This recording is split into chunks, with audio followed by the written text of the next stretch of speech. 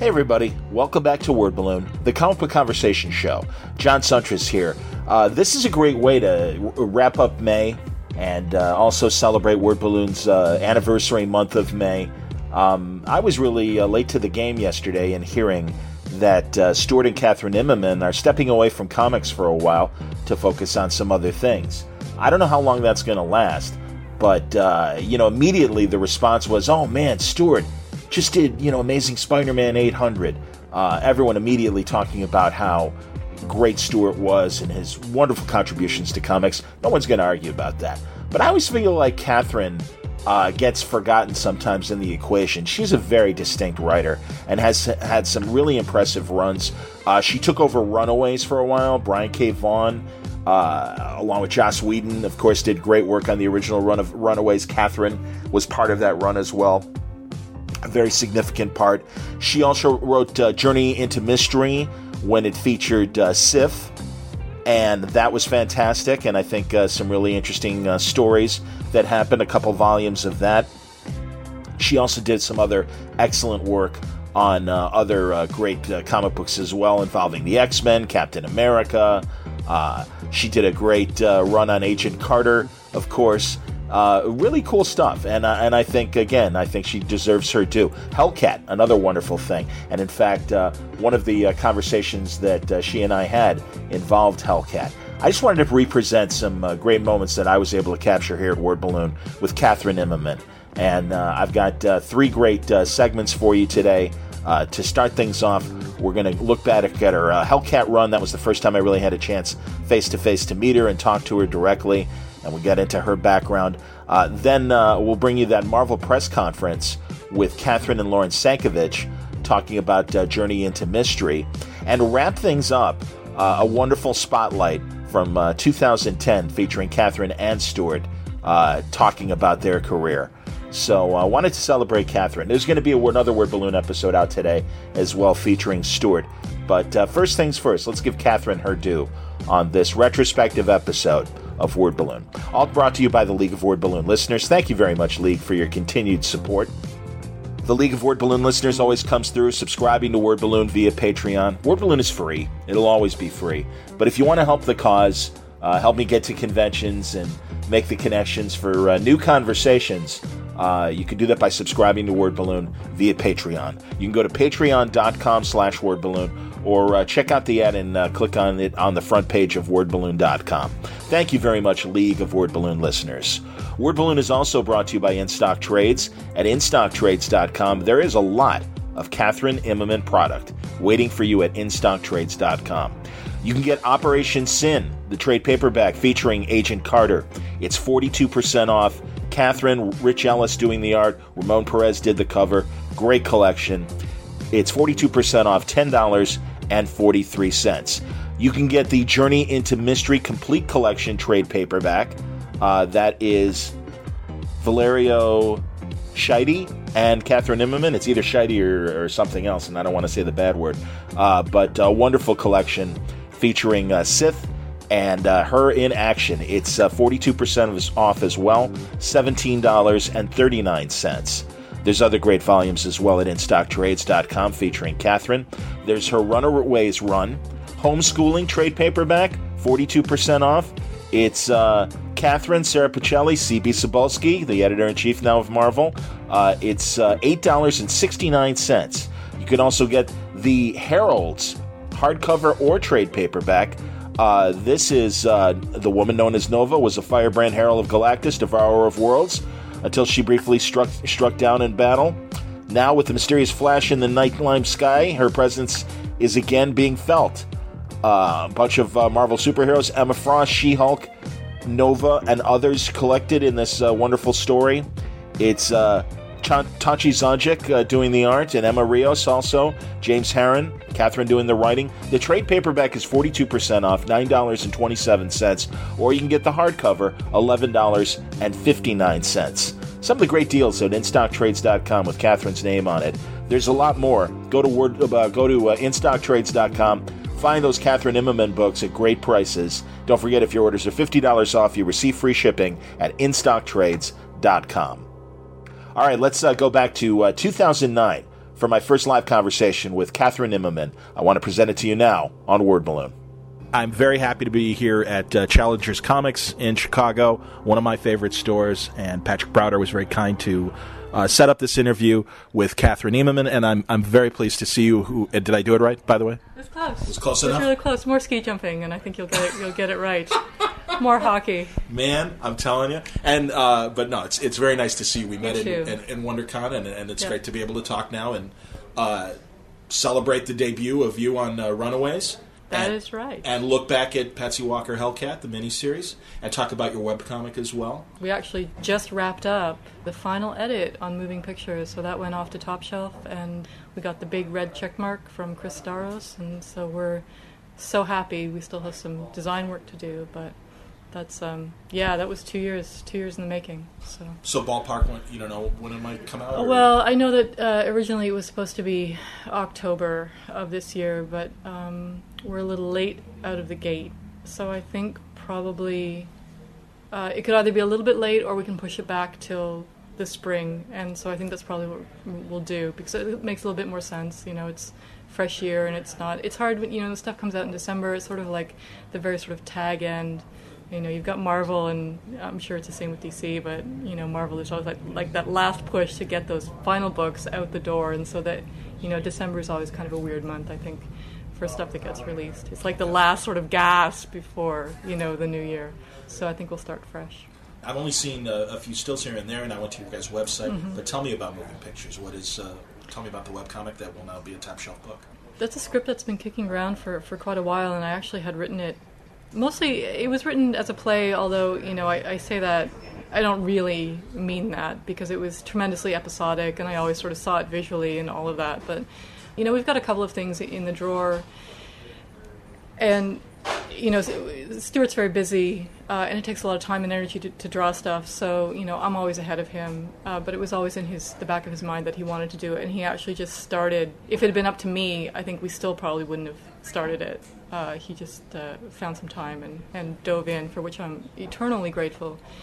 But it's, I was reading a lot, the Nazis. You can't make that stuff up, right? There's still so many amazing stories that live large in your imagination, and really weird stuff that happened too, stuff that you can't write it. You couldn't make that up if you tried.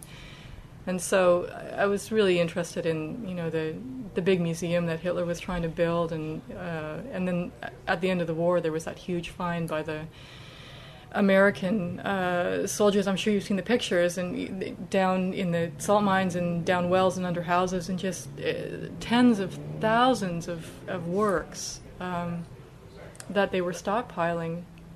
So this story, it's about an impossible relationship between two people. It's about, the spoken and the unspoken between them, and it's about desire and all those things. But the backdrop is, art and theft and war, and, it's pretty fertile. But it's a love story. It's a very sort of screwed up love story about people who are making decisions that they don't really want to make, but are being forced due to their circumstances. And not just their circumstances, but ultimately because of their fundamental natures. They can't escape, their own character. Yeah. So it's, and it's incredibly beautiful. It's black and white. It's sharp as hell. I was really struck by visually how it looks, and it is very different from Stuart's Ultimate Spider-Man work, Next Wave. Yeah, for sure. Yeah. Was it coming out weekly or Weekly. Okay. Yes, we have not. Somebody said to me the other day. They said, "Well, I really like the model that you guys have, and I'm thinking, because you guys get it out mostly every week." And I was so offended. Like, no, every week for 2 years. Yeah.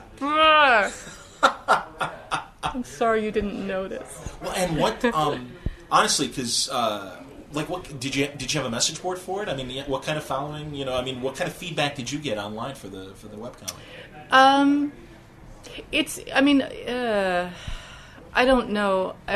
We can look at the numbers. The problem with site counters and hit counters and all that stuff. I don't. Oh, believe me, I know. I go through the same thing with the podcast. Absolutely. you can sort of tell. You can mostly tell when it changes, right? But in terms of actual numbers, I don't believe anything that we're seeing. I just meant actually more anecdotally in terms of actual like feedback. From, right. At cons, were people talking to you about it and everything? No. Well, it's a little bit frustrating. I think it's so hard to get anybody to notice anything, and not even. I mean, forget your sort of independent work. Stuart has had people ask him what he was doing before Spider-Man, like it's I'm continually sort of surprised by attention span is not the right word, but where people are looking, it seems so easy to miss stuff. So sure. There hasn't, we don't sort of invite a lot of feedback either. Sometimes comments are enabled, sometimes they're not. It depends on how thick our skin is at that particular moment. So, on any given day, they get turned on and turned off, and, we're pathetic. No, you're not. Sticking your fingers in, I can't hear you. Man, well, you guys are killing me at WonderCon because you are. And I said it, and I forget who I was talking to, and I'm like, they're like Canadian shy. And it's like they don't want to like cop to the fact that they're really good and that people really enjoy what they do. Yeah. And I'll say it because I'm looking at your stuff. You're a hell of a writer, and it's fun to read your stuff. And Stuart's a wonderful artist, so it's been a lot of fun. Reading and getting to know you guys, because I'll be honest, I wasn't aware of Stuart before Next Wave. Yeah. And as you say, isn't that nuts, right? And it's been like at least 10 years before that he's been working regularly. Yep. So it's, the only reason I bring all of that up is it's hard to know whose attention you've captured. Almost impossible, frankly. And putting it online was really, for us, it was more a way of making sure that it got done. Okay. You set your own sort of timetables and schedules, and then you make sure that you complete. So for us, it was really more of a mechanism to make sure that piece got finished.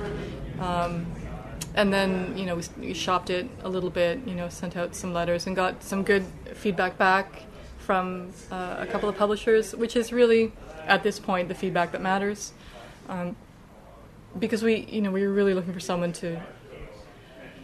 At first I thought, anyways, it would be great to have someone take on the grunt work of it, to take on the shipping, the labor, and the printing and all of that, because we've done that ourselves.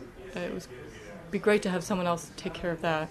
But, stupid me, or, talk about false modesty, how ridiculous. The long conversations that I had with Staros about it, and the problems that he found and the things that he felt needed fixing. They were incredibly fruitful and useful, and that's the reason that you go to publishers and get editors. It's sure. It's not to have them foot the bill, although that's great. But it's really constructive, creative criticism. Right, that third-party feedback, which is what they do so well. And so many independent books are lacking that because it is kind of self-published, and it is that self-expression of I'm going to do it myself. And yeah, I think you're right. I think some works may suffer from that. That's a good point. I was interested to learn, hearing your panel from WonderCon last year, and it's a very funny podcast that everyone should really check out. And I want to say the website that I got it from is dollarbin.com. That's right, yeah. And I know they did panels this year as well from Heroes. It was Heroes, excuse me. And but I didn't know that you had this play and film background. Yeah. Please tell me about that. Oh, well, that's actually where I met Stuart, although he was in visual arts at the time at York University in Toronto. But my first degree is in set and costume design, and I worked as a designer for film, mostly film and theater, in Toronto for many years. And I've been back to school a couple of times, but I, about 3 years ago, went back to do my master's. So I have an MFA in sculptural installation, and that and $1 won't get you a cup of coffee. So yeah, there's no telling how far I'll go with my MFA. My thesis was a scorcher, let me tell you. There's some reading for you. Okay. Reading and writing. Set design and costume? No, it was my thesis. Sculpture. Sculpture. Yeah, it was, so what was... the thesis was the use and performance of the uniform in contemporary art. Outstanding. Excellent. Well, book 2 for Chris. Yeah. Listen, Staros. Tell you where to buy it. Bound in any color you want.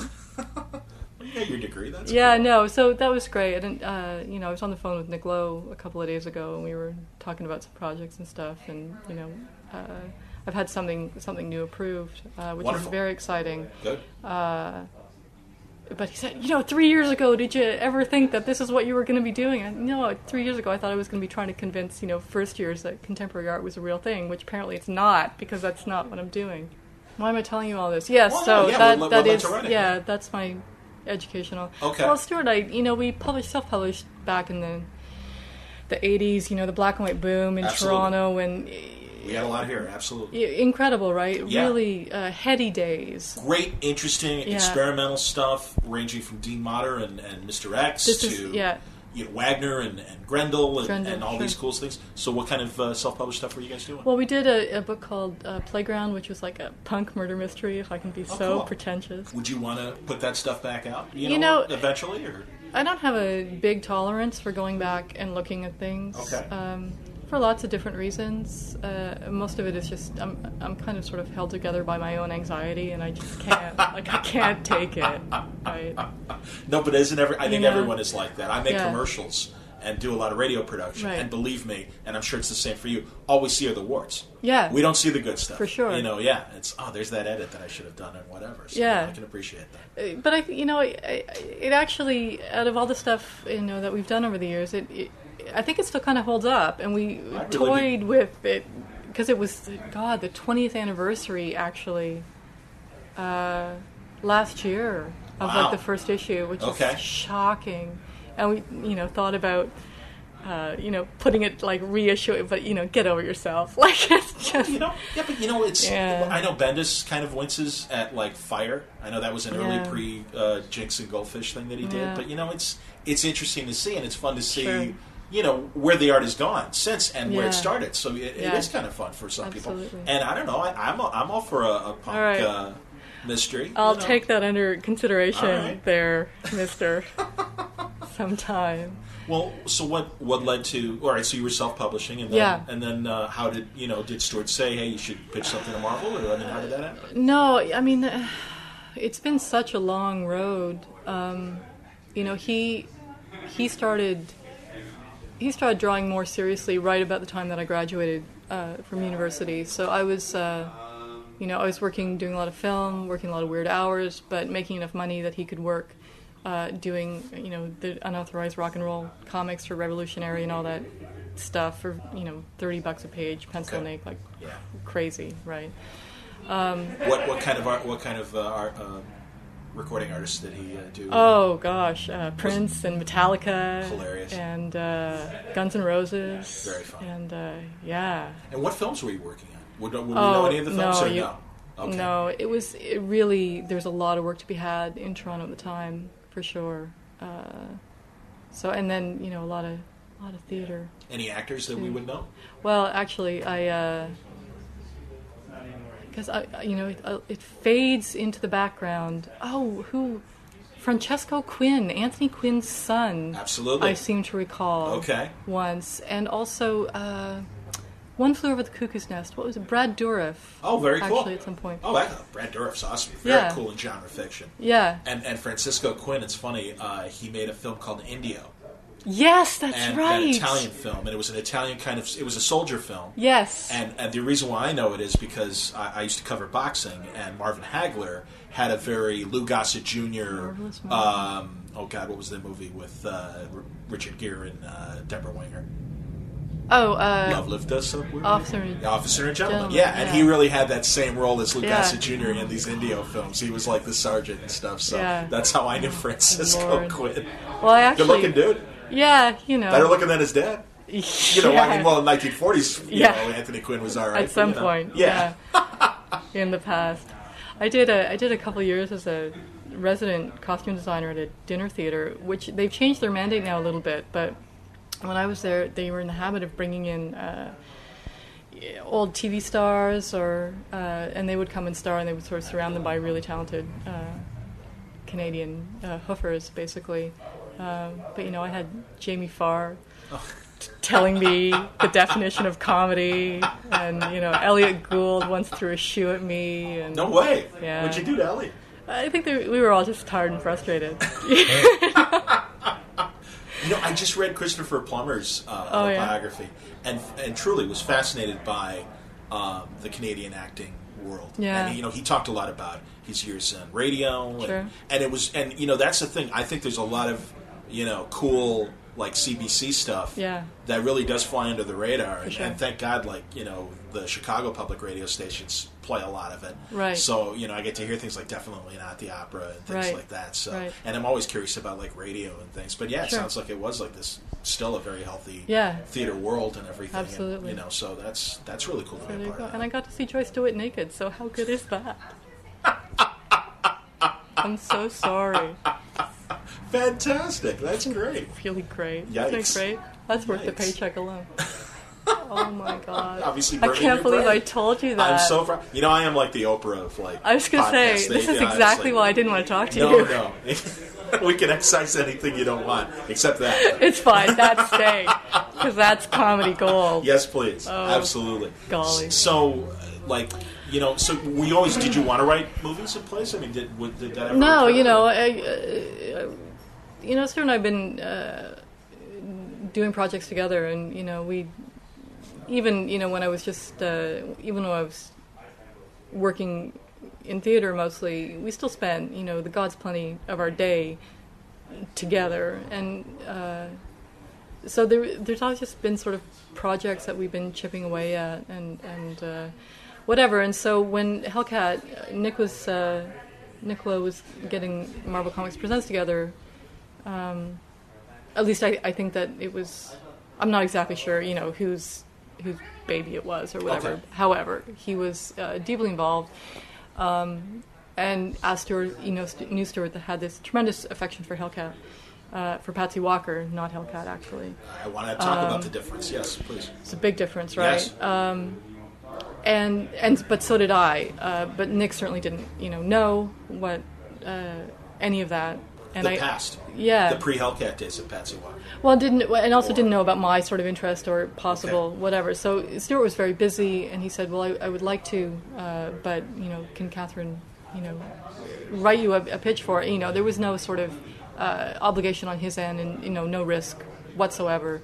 So he said, "Okay," and I think there was a great amount of hesitation in his voice, like, oh God, Stuart's got the wife on board. That's great, because that's how we do business at Marvel, So I did, and everyone was pleasantly surprised, and then we got down to it, and Stuart and I had such a great time with that little story. And then I've certainly told this story before. After that was so well received, Nick had said that there was enough goodwill that they'd be willing to look at something else. And again, like with anything, there's no guarantees, but I think there is a relatively large amount of affection in certain quarters for Patsy Walker, Hellcat at Marvel, with a couple of people who could do something about it. Okay. So off we went. I pitched and it got approved, and they got David LaFuente on board, and that was the awesome, right? Absolutely. So, no, you guys were a good team. And an interesting character. I didn't realize that she had this Millie the Model sort of background. And really, I know Marvel fans have heard the name Millie the Model and everything, but it's really like, what if Betty or Veronica became a superhero? Yeah. And that's kind of fun. And did you read the Patsy Walker stuff, the original Patsy Walker stuff, as a kid, or? No, sort of more as a kind of nostalgia trip. Okay. We had a lot of that, a lot of romance comics in the house, that sort of thing, and certainly, the Patsy Walker Miss America books, would you pick them up in like quarter boxes and stuff, and you just found them in stores and everything? Yeah, I mean, we had a lot of stuff that had no covers on it, so it's cheap as chips, right?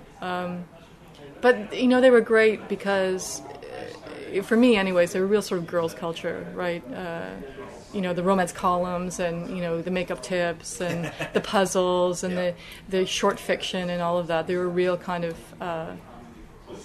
old school girls digest in the same way that they have the like Bunky and really sort of more in a British model almost, I would say. Those the books I'm talking about, the Girls Annual, and I think there was Boys Annual too, and then Bunky and all of that. Okay. I had female cousins that were reading like Tippy Teen and Sure. And certainly all the Archie stuff and the female Archie stuff.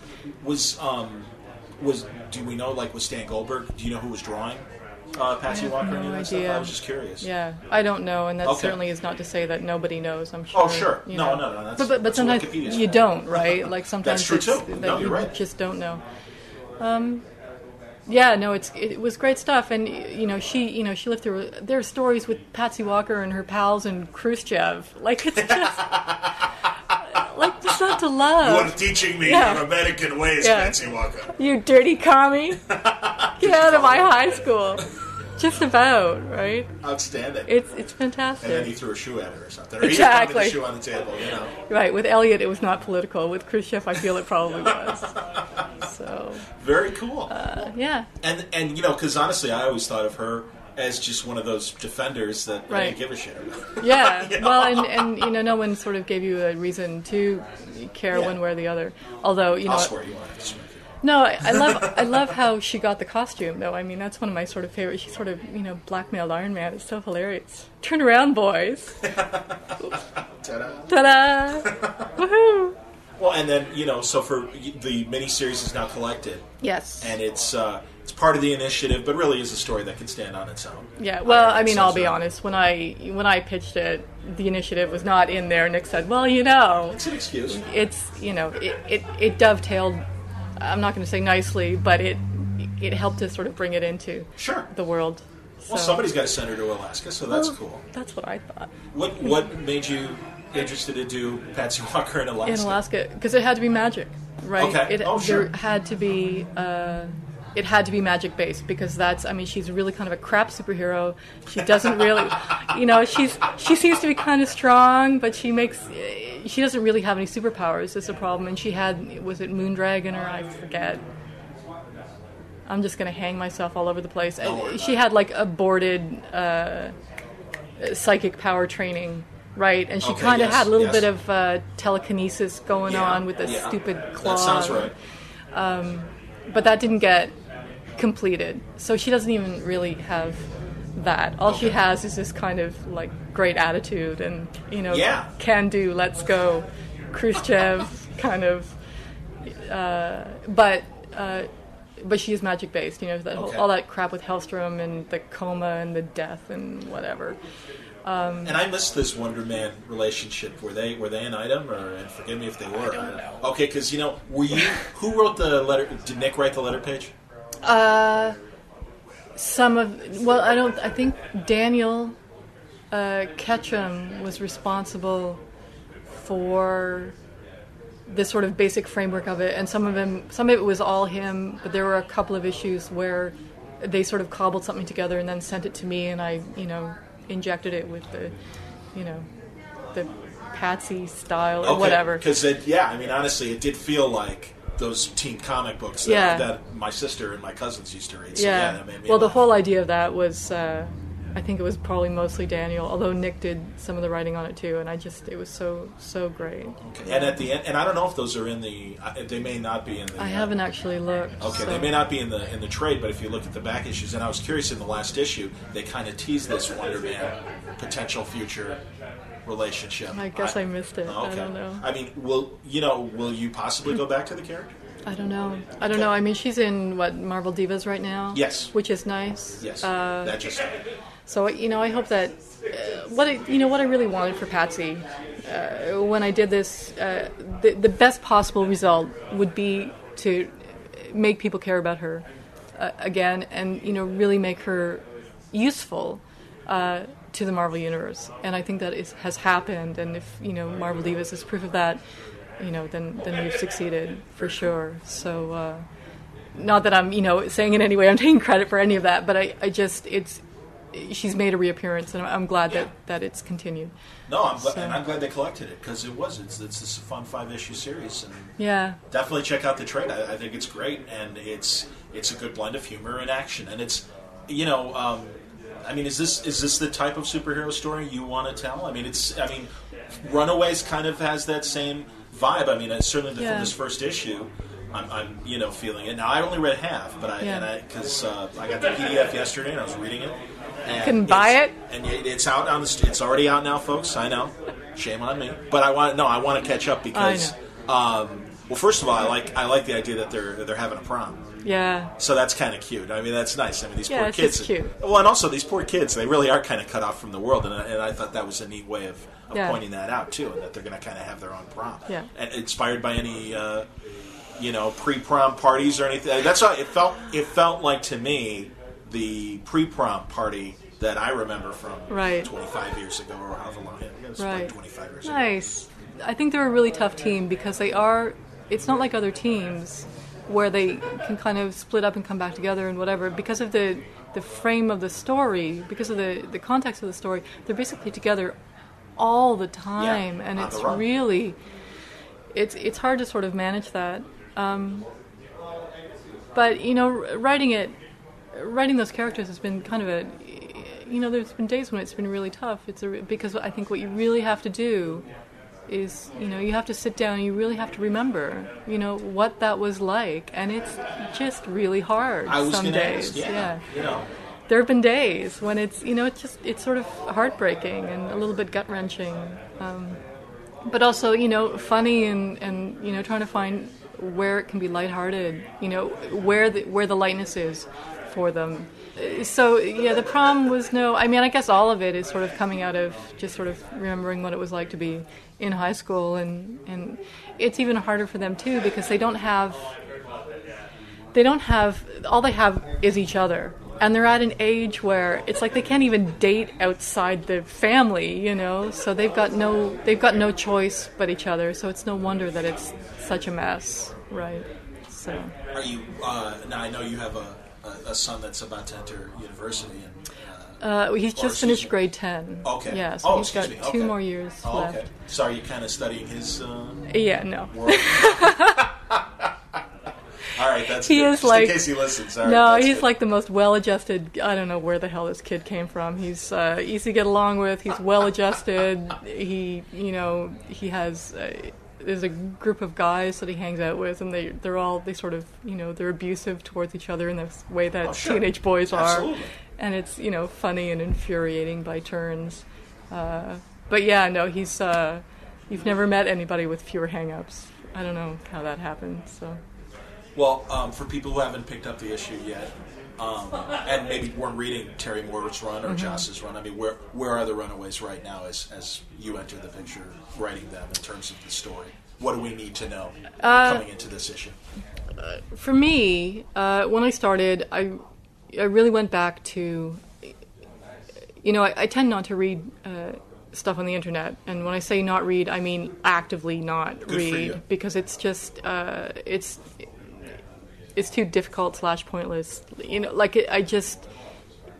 I'm not sure what good it does me. But when I started the project, I had read a lot of the Terry Moore, Vaughn issues, sorry. Okay. But I had to go back and read everything in order. But the other thing I also looked at is I went and looked at what people were saying about the characters, not about the storylines or the plot or all of that, but I wanted to know if the things that were important to me about these characters were the same kinds of things that seemed to be important to the fan base, because it's a book with a very strong fan base, for sure.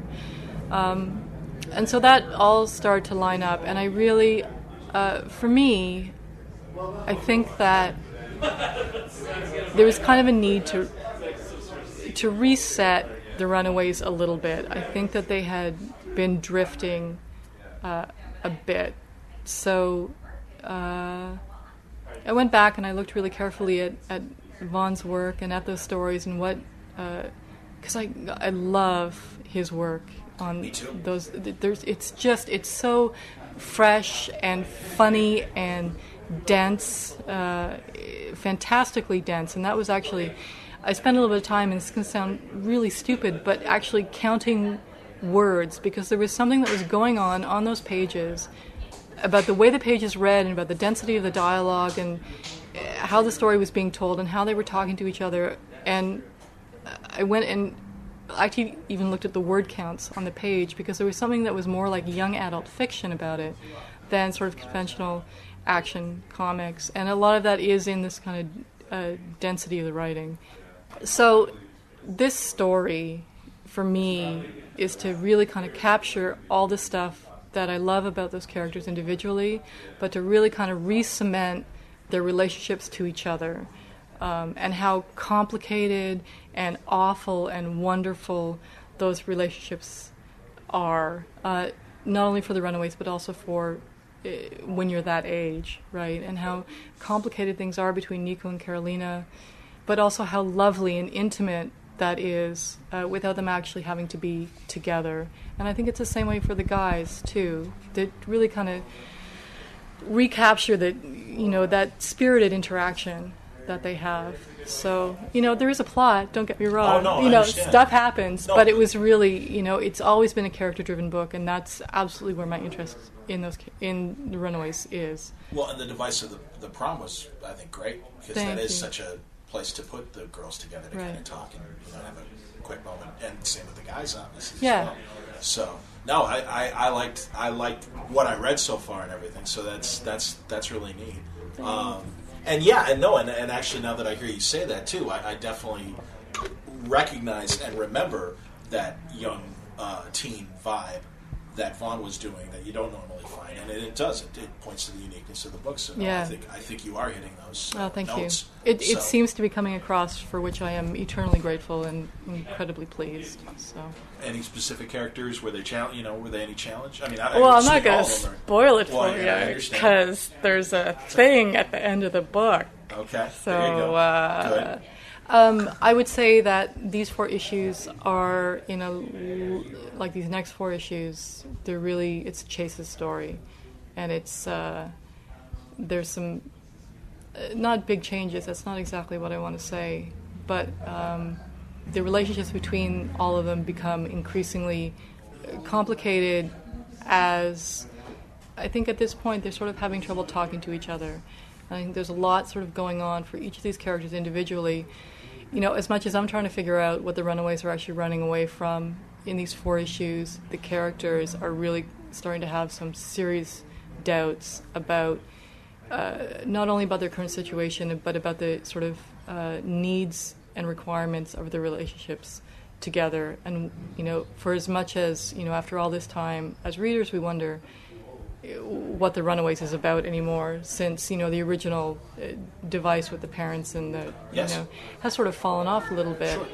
They are as in doubt as we are. Very cool. So, their reason for being. Yeah. Or at least together and everything. Yeah. That's great. And it is such a different book than Young Avengers, sure. even NYX back in its time and everything. So I mean, have you read all of that stuff of Marvel's as well? What Marvel books interest you? Oh, Other than obviously looking over Stuart's shoulder and seeing what Brian's reading. No, not so much. Who cares?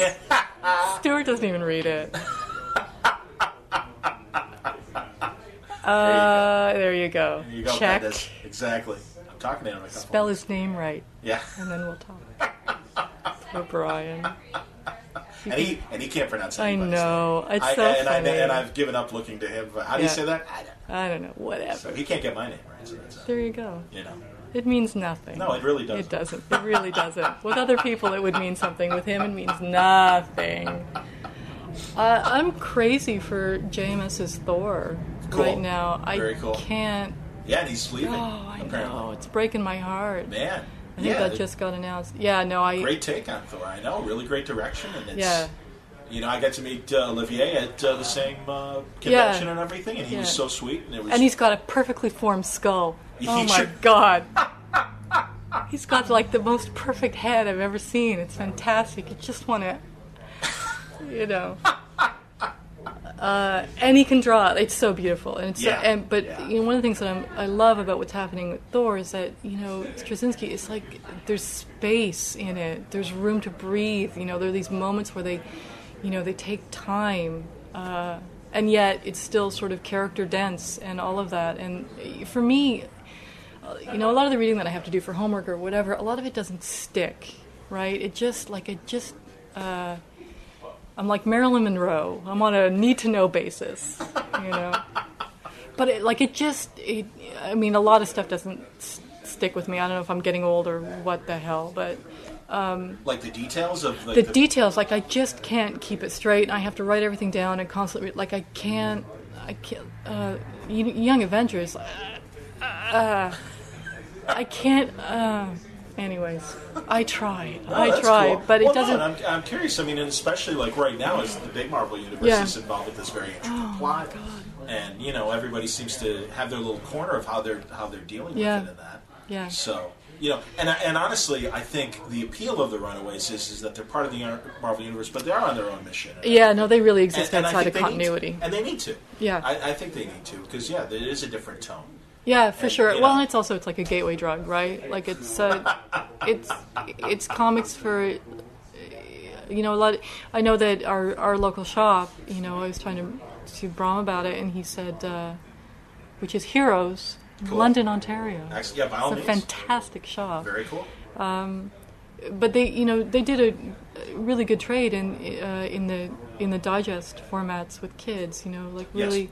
Popular with the schools too, and all of that. It really does exist in kind of a world of its own.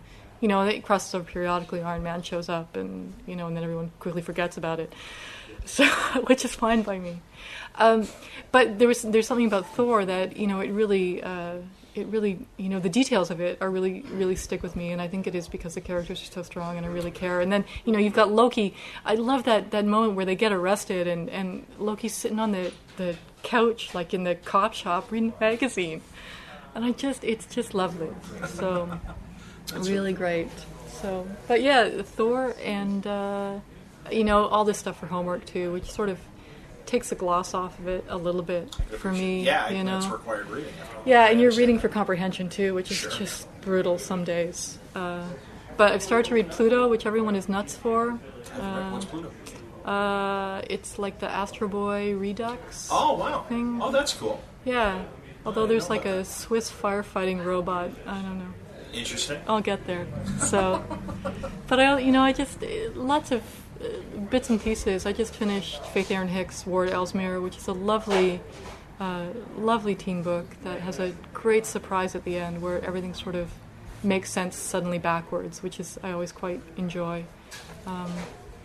Iron Walk Jan, which is like I don't know if it's Korean cooking comic. Oh, I think I have heard about that. Okay. I'm nuts for that too. I'm nuts for the cooking comics. Wow. So, but yeah, I mean, I think I really like Fractions Uncanny too right now. Very I think cool. that's a lot of fun. Yep. You know, it looks nice. Greg Land and his fitness models, you know, it's very good. So, who are you using this week? Do you, and you have David doing covers, and, and forgive me, I'm forgetting the Runaways artist. Sarah Pichelli. Yes. I should have said. And please tell me about Sarah, because it seems like David as well, they have similar styles, and I wonder if was that by choice of Nick putting you guys together? Is Nick editing you guys? Yeah, okay. He is. Yeah, I guess so. I mean, I think that there's been, you know, certainly CB is fully responsible. 2 thumbs up. There's been an influx of some Spanish artists, and also Sarah's Italian.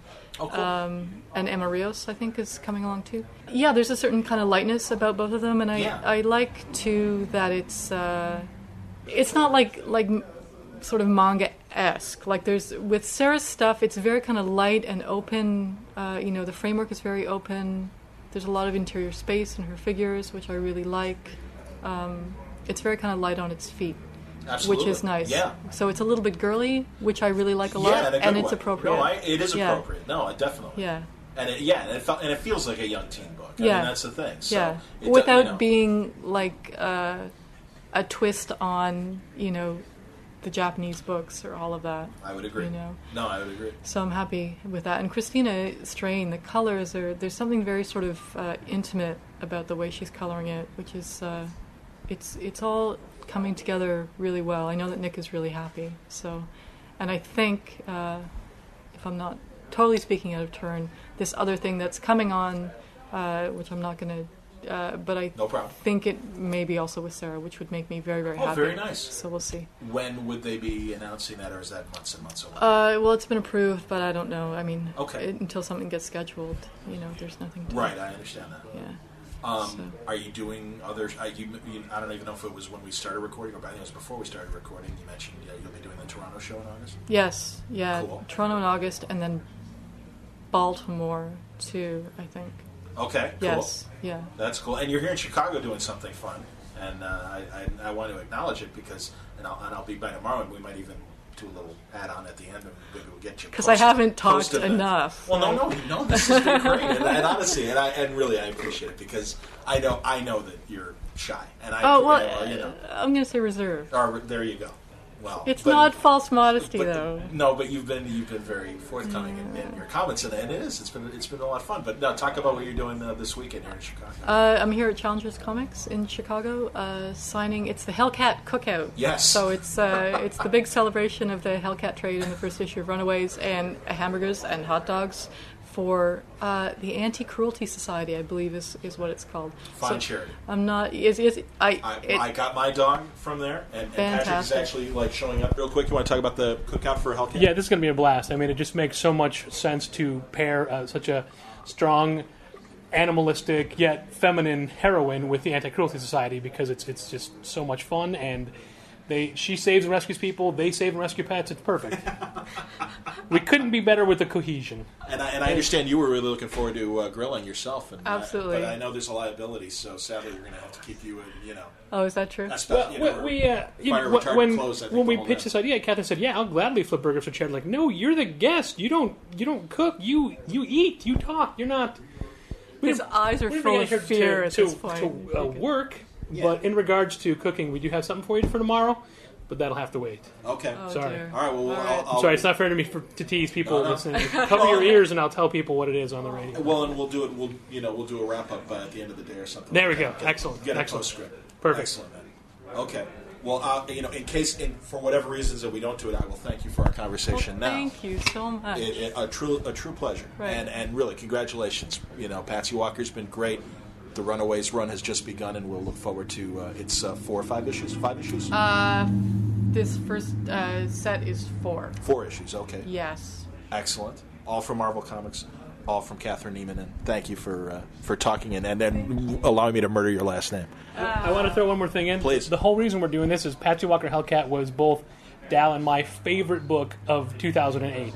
And when we saw it come out in trade, we figured we have to do something to get it out. And I think as I was typing my email to you, Dal and I were talking the ideas for what we want to do. That's why it was, do you want to come out for a signing? Then wait, no, cookout. And then you got one. She got an email of my conversation with Dal saying, from the beginning, it was, want to do something that no, wait, this is what it's going to be. As it was happening, we were typing it as well. So thank you so much for coming out. We love your work. We're super excited for Runaways. So far, the first issue was great.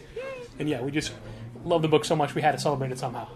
And, I'm sure we'll link, and really, Patrick, I'll even let you, post the podcast up on the site, because I'd love to have people see the pictures and everything. I mean, these are great events that Patrick has at Challengers, and people really do come out and support it, so it's going to be a lot of fun, and we'll give you a wrap-up at the end of this podcast.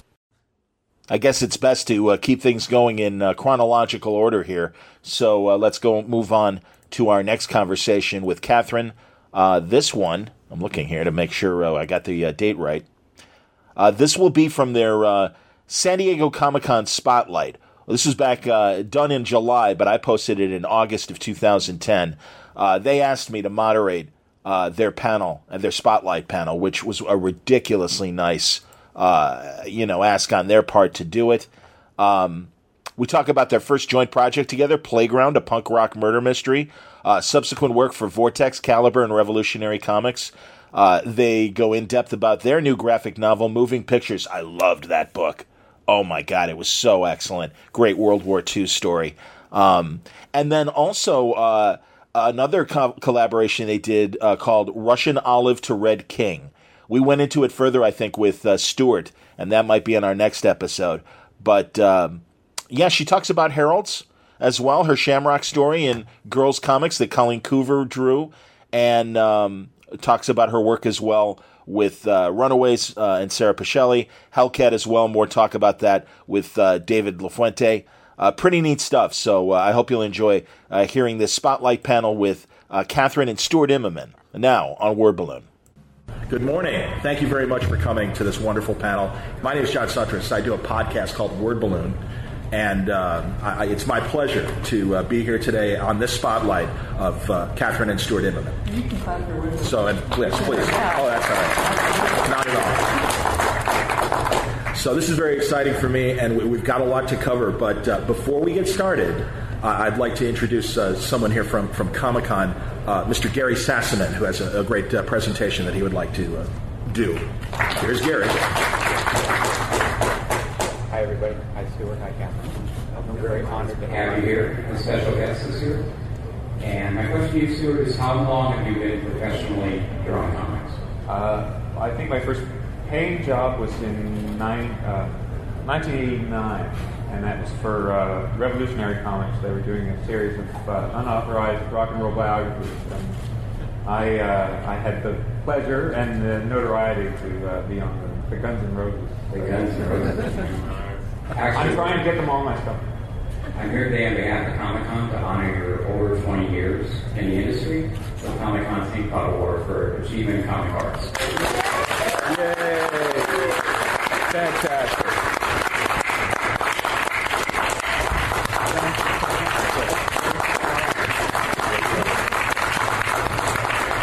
Very cool. Look at that. Isn't that cool? Outstanding. That's like A real pot of ink? It is a real pot of ink. That's wonderful. That's like when George Carlin in one of his old 70s concerts got presented with the Grammy, like at the concert. So this is fantastic. Congratulations. Thank you. Wonderful. Wow. So yeah, We can just do the rest of the hour on this. absolutely. Yeah, really. Let's like a TLC. Yeah, how do you make that statue? That's very impressive, actually. No, you mentioned Do anything else? you mentioned Revolutionary Comics. Yes. And yes, Guns N' Roses. What were some of the other bands? Two Live Crew. Sweet. Prince. Motorhead. The Beatles. Yeah. Yes, the Beatles. Cool. Which, reprinted recently. Now that's got to be worth something on eBay. That's cool. I couldn't say. Exactly. They reprinted it recently. Yeah, I think just last year. Wow. So there was a. I mean, normally these issues would be single issues. Sure, I remember. Yeah. But they had a year-long 12-issue plan for the Beatles, so it was an ongoing story. There's a lot to tell, and then there were supplementary sort of backup stories that happened at the end of each issue, and I did one of those. Excellent. Now, when did the two of you get together? Before Revolutionary Comics. Yes, because the origin starts before this. We met about 2 weeks into our first year of university at York University in Toronto, and I went on to graduate, and Stuart went on. He lasted about a year, and that was about it. So it's been that was like a year. I can't believe it. Every time I talk to John, he makes me say things that I don't want to say. Oh, I hope not. And it's going to happen again. So that would have been 1986. That's okay. So it's been 24 years that we've been My God. together. Well, you wear it well. Both of you wear it well. Isn't that great? Well, and the reason why I asked too is because one of the first things you guys did together was back during that wonderful creative black and white era of the 80s, and there was so many interesting and very singular products coming out, and you guys were a part of that. Right. Well, yeah. I mean, Toronto in particular was one of the hotbeds of the independent black and white movement, and Vortex Comics was based there. Andromeda Publishing was based in Toronto, and they were, Diamond's competition in Canada. Okay. But they had international distribution as well. So it was very, very local and very easy for us to approach a publisher like Vortex or do things ourselves, which is what we eventually ended up doing. Chester Brown was doing his Yummy for Mini Comics at that time, and Seth was working on Mr. X for Vortex. T-Modder too, right? Yeah, that's right. So there were all kinds of things going on, loads of other stuff as well. So it seemed very easy and very accessible for someone like me and Kathryn who had no experience in comics and no experience in distribution or any kind of aspect of the industry, just to go in with both feet. So this was 88. We, like I said, we just dove in, and we cobbled together this story called Playground, which you can describe if you care to. And we thought we'd do a number of issues of this comic, but in order to help us get distribution and seem more like a real company, we also solicited help from our friends to do an anthology book that would be published alongside. That's all true. Yeah, but there, Playground was I always hate to describe it because it sounds like the most pretentious product ever, but it was a punk murder mystery, and I'm so sorry. Came by on. I was 18. It's not my fault. Come on, it was the time. It was cool. It was 1989. It's totally not. It's not like it was Acid Wash Jeans issue 1 or something like that. It's okay. Are you sure? The things that we're not telling you. All right. Yeah, but like Stuart said, it seemed possible at the time, and I remember when you left school. You had to bring that up again. Yeah. Okay. I had no idea what was. I went on to design for film and television for a number of years after I graduated. But when Stuart left, and I said I wanted to make comics. Yeah, and I didn't, and that was fine. I didn't have I didn't have a problem with it, but I didn't even know what that meant. It was this completely abstract. Didn't feel like thing. A full-time thing, or well, I didn't even know how that might happen. Okay. Like what that would actually look like, and what that ended up looking like for many years was you went on to work for every possible small publisher, both extant and extinct now, for very little money, and no residuals and no rights, and that is not meant to sound like a complaint at all, because at the time you had a choice of, there was Caliber and there was Vortex and there was Revolutionary. Stuart did the never released, unauthorized. Excuse me. Oh, she's choked up even thinking about it. Obviously, it's quite all right. There was a company called Innovation that did Hero Lines and some other things. I guess they had at one point they had the rights to do the comic adaptation of the film. I don't think they had the rights. Well, I'll come to that. We're here. You're here. Don't worry. The film of Stephen King's Lawnmower Man story, yes. and Jeff Fahey and Pierce Brosnan. Absolutely, great movie. So great CGI effects and everything. That's got to be an artist's dream. I never saw it, and I never saw any promotion for it. I had to dig out my own reference on these guys. And this is, of course, pre-internet. Yes, I was going to say, how do you... I had to buy 8x10 glossies at a film novelty store. Wow! So that was the way it was. And I had the script, and it was, as far as I knew, accurate to the movie, but I had no way of finding him. And I worked for a year on it, and then it turned out that the rights had expired, or they never existed, and they never did publish it. Are they the ones that sent all the pornography? Do you remember that? Should I actually assent to that? Yeah, there was that, right? It was, they sent all this reference material. Reference material in air quotes. For, I guess, the way they wanted the women models or something. And it was that was for Hero Line. Right, and it was this huge packet of pornography, and so we had to call them and say, please don't do that, because we'll not come into our... There are customs laws against that. That's a good point. Yes, international law, absolutely. And that was also at a time when there had been a number of big sting operations in Toronto. Omaha Cat Dancer was one of the big ones, and there were lawsuits, and also Little Sisters, the lesbian bookstore, was also embroiled with American customs at that time for similar materials. So it just, what a nightmare. Oh my God. Well, beyond the stuff that you guys did together, black and white, Kathryn, when did your other comic writing? Is it really like within the last few years? Or? No, not really. Yeah, I was it's going to say. been ongoing for the last, since we've known each other. you wanted to make comics of your own at the same time that you were doing this work, and wanted me to write something for you. My degree is in theater design. It's a heavily text-based discipline.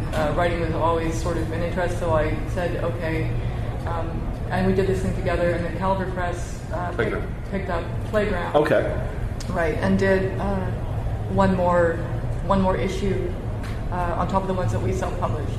So in between then and now, there's just been a lot of small projects that have been slotted in between just the other work that I was doing, which has just sort of been one thing that follows on. I mean, all the jobs up till now for me, regardless of the medium, it's freelance work, right? So it's not anything that you ever apply for or get a job in a conventional way. It's just one project leads to another, I had done some Captain America work for Marvel, and also Mutant X when it was the TV show, and they released some books. And so there were those two things, and those were a couple of years apart. And then the Hellcat Marvel Comics Presents was relaunched, and so we did the Hellcat thing, which led to the Hellcat miniseries, which led to the so that's just that's what I don't mean to sound ungrateful. I am thrilled, and I love Marvel, and they are it's just they're terrific gang to work for, but it's just been sort of a rolling stone, and so I'll do it as long as they keep asking. Well, and we just wrapped up Heralds. That's right. And that was a wonderful miniseries, and I really enjoyed it. It kind of covered that. I always hate the whole glass ceiling and women in comics, because you bring it, and it seems that every editor and publisher that I know, gender isn't an issue. At least it's been my experience on the outside. And as long as you bring the writing or drawing, they want you. And your depth of characterization in everything you do, whether it is the 5 issues of Heralds or even that wonderful story in the 80-page Superman giant of Lois and Clark. Did you guys see that? Because it really is. A lot of times, like you say, you get these freelance things, and they are little stories in an anthology or something. And I wasn't expecting it, and it absolutely knocked me out. It was so wonderful. It was Lois has the flu. And it's this wonderful Lois and Clark story where Clark is doing everything he can to be a good guy and a husband. And I always wonder if there was a dynamic there playing out in some way. Well, Superman's not. I mean, you can talk about the big guy. Yes, because of Stuart's history with Superman as well. But I don't find him the most. Most superheroes, for me, anyways, the strength of those characters is not the superheroics, right? So the strength of Patsy Walker Hellcat is not Hellcat; it's Patsy Walker. Certainly. And I think part of the problem with Superman, for me, is because those two things, the Clark Kent and the Superman, they're awfully close together now, especially. Sure. But also, he's invincible and he's kind of boring, and he's not my favorite. So, except that he was my favorite in the serials, the old serials, when he was kind of a jerk, had like a really short attention span. He was mischievous, a bit of a child. I loved that iteration of Clark Kent for sure. So that's what in that story, Lois and Clark have separate beds, which was just sort of. And I know that some people looked at it and went, "That's not the way he is." Just for now, it's a proposition. It's just let's just think about them like this for 8 pages. It won't kill you, and let's just see what happens, right? Well, I remember when I was drawing Superman and Carl Kiesel was writing. It was always Carl's idea that Clark and Lois were like Nick and Nora Charles, so that they would be exchanging witty banter, and they'd be there'd be double entendres, and they'd be very sly together. Nick and Nora without the dream, right? All the time. And I agree with you. I think that the strength of the characters has everything not to do with the action sequences. I mean, they're what propels the story, and they get you from beginning to end. But what the meat of it inevitably is how these people interact with each other, what they mean to each other. And then a very different dynamic as far as man and woman is played out in moving pictures, the top shelf book, but also the wonderful webcomic that they did. And Stuart, I should ask because, and I can appreciate from it being the web project that it was, that your style of art obviously was simpler and very interesting compared to your, work for DC and Marvel. That other stuff, that pays the bill. No, but yeah, this and Hershey kind of Tintin kind of feel to it. For sure. It was a bit of a challenge to try and pick a style that I could come back to intermittently while working on superhero. How do you find the time to do that exactly? Well, it's not just a matter of time, but consistency, because if I'm drawing one way, 5 or 6 days of the week, and then this is my sort of weekend project, which in a superhero style would not be appropriate for the story. How do I pick something that I can do once a week and get up to speed on immediately, and then get it online and get it posted, and then pick the next thing, the next page for the next session. So there were a number of iterations of what it was going to look like. As I showed the slideshow, yeah. Good for audience. Please. Good for radio. No, that's okay. We got to serve both audiences. It's quite all right. Are they? There were. I not only did a number of sketches to figure out what the characters would look like, their body types and their clothing styles and settings and so on. But and that's closer to kind of the next wavy kind of look and everything a bit. Yeah, this was more naturalistic, and it was more sort of halfway between where it ended up and what I was doing on mainstream books. But even this, I thought, might be more time-consuming than it should be, just because we did have a schedule. If we were going to get it done once, one page every week, then it would still take almost 3 years to do. Sure. So there was a consistency aspect, but there was also time.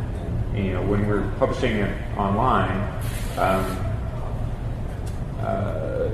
then there's an expectation. It is a publishing schedule, right? So there are people that are waiting at the other end of it for that page to appear. And it was the same day every week, right? Yeah. I mean, that's the only way to really achieve success with a webcomic is to be there on time every week. Absolutely. Yes. And we find that, to really be successful online, it's got to be more frequent than that. But this was the amount of time that we had to spare for this and still get it done. So I really had to pare things down, and in a matter of synchronicity, it really did suit the story much better to have a very stripped down style with no ambiguity to it whatsoever. So I've got some other examples. I'll scroll through here but I also wanted to show the scripts. The original script was not done in a conventional comic way. Okay. Where there are page breakdowns and panel descriptions, what happens in each key moment. So this was done more as a play or a movie script, screenplay. So we spent a lot of time. The collaboration time that we spent was not in the me looking over the Kathryn as she typed the script or her checking on the art, but in the middle where we decided where the key moments should be and how much should be said in each panel. So you can see that these are heavily notated. They look like, for my audio audience, it's like kind of diagrams and sheets. It's almost like John Madden taking a pen out and showing you exactly how the play just unfolded on a football play. And a big coffee stain.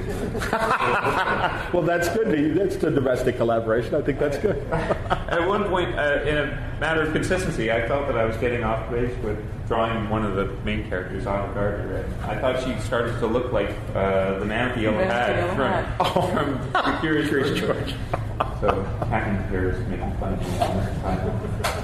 But you can see in the top line of this script where there are a bunch of numbers and lines and breakdowns. But we decided that this one sentence is actually it looks like one page, a whole page, of description. So that's fairly unconventional, but this is the kind of thing that we did throughout the 3-year process.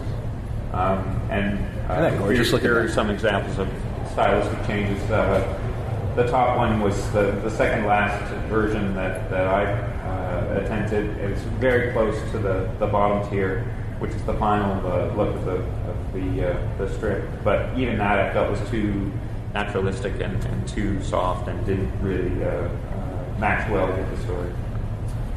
Examples, pencils, and finished inks. And this is the way it looked like online on our website. Mm-hmm.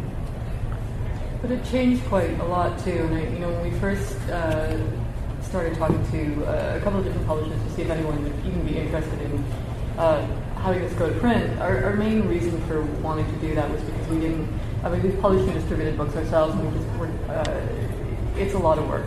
Sure. And I didn't want to have to build one more goddamn cardboard box. Like I really didn't. So we were trying to top shelf, and so that was really our that was the impulse. We just wanted someone to take the grunt work off of our hands.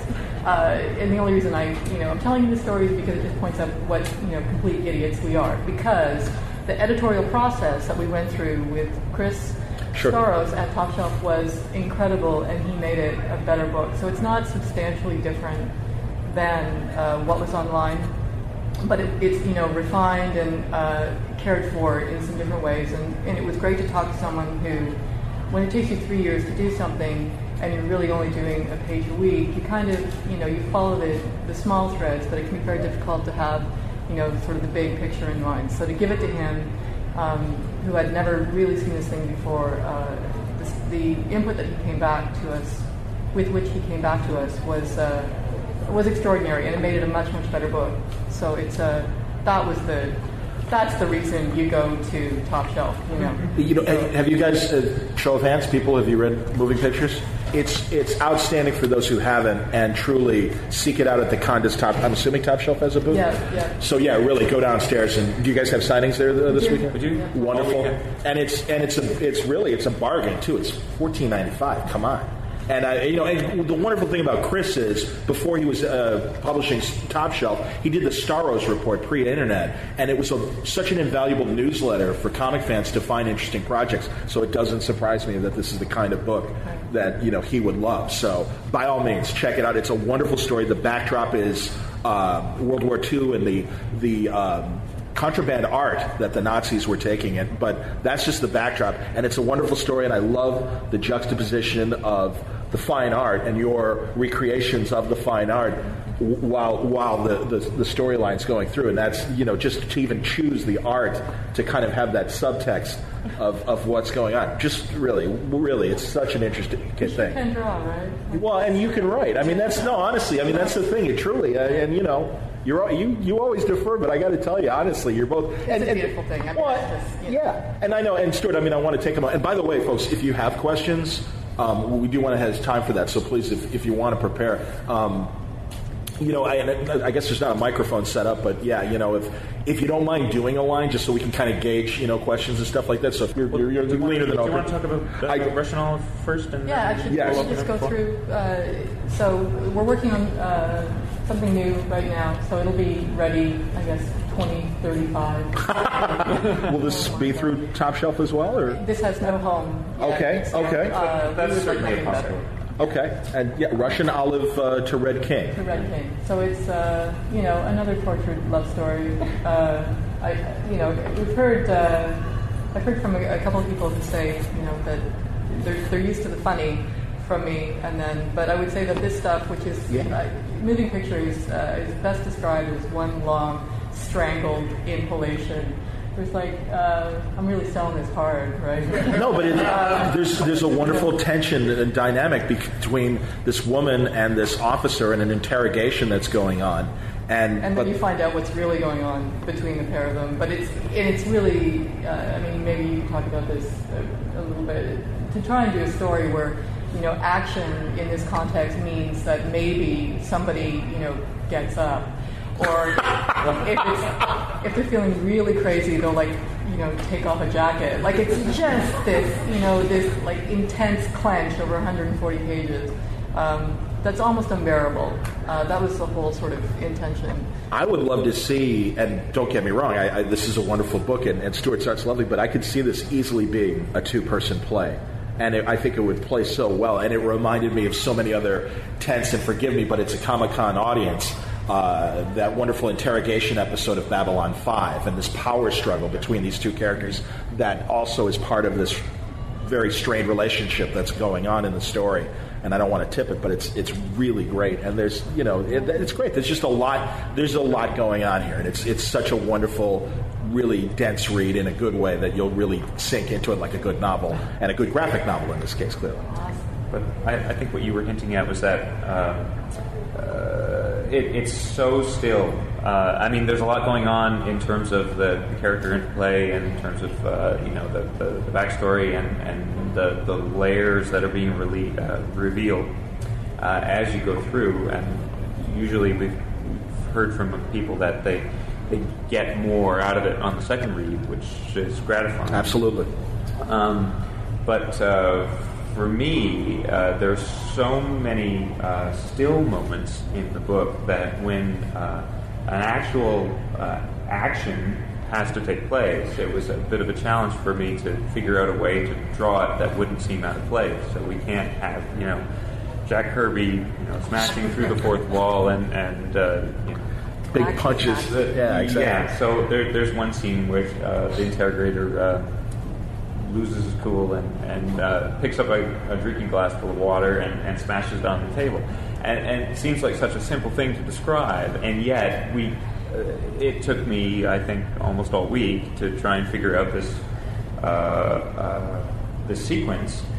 I think normally in comics that would be one panel, but I ended up sort of drawing around the action because I couldn't bring myself to draw this thing actually happening, emotion lines, none of that. I couldn't do it. So I actually had to draw the few moments before, the hand in the air, still as a rock, and then glass shattering as if it had happened just a few minutes before that. So it ended up taking a whole page, this one thing that in any other conventional comic would have just been a panel.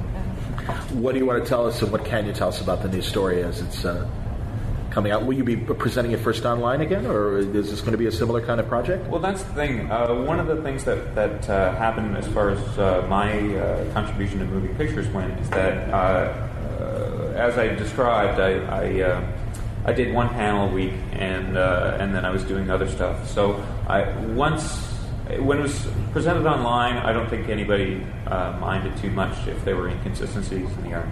But once we had the idea that it was becoming concrete that it was going to be in book form, and all these pages were going to be in close contact with each other, I began to really nitpick and look very carefully at the way the art looked from the beginning to the end. It was all done, of course, sequentially, because it was done, piecemeal. Sure. One page every week for 140 weeks. Wow. So that's normal. No, hey.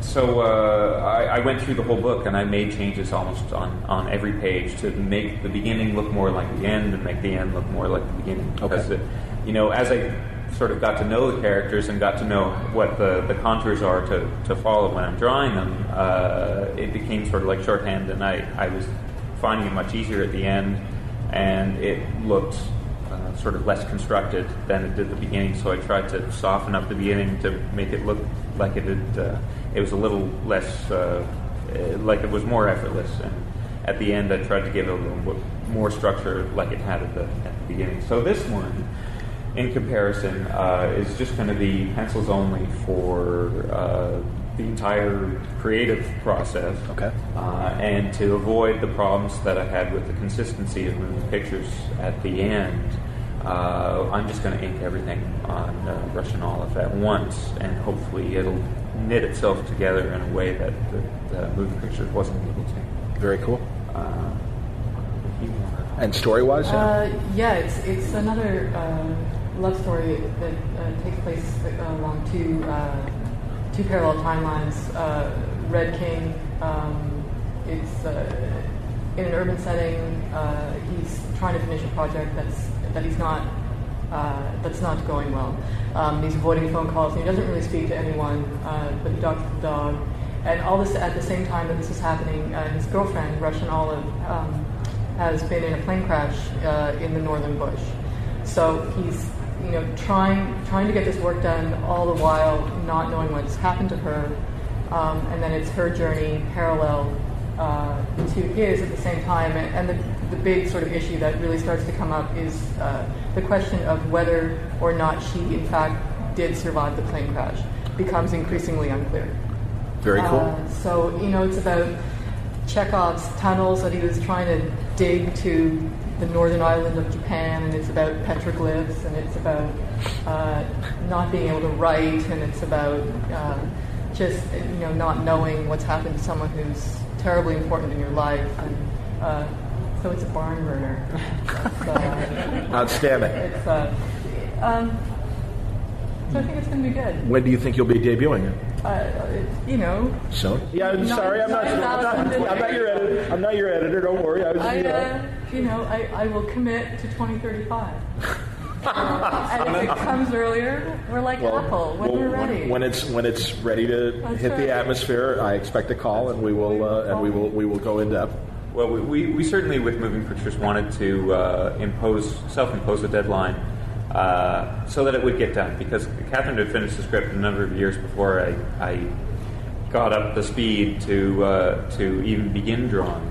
And I always said, when I finish this project, I'll dive into it, or I'll do it in between things. And it never really happened. So once a number of people we knew were starting to do things online, it seemed like a really convenient way, if not easy, to make ourselves force ourselves to find the time to do at least a page a week. But as I say, it still took 140 weeks.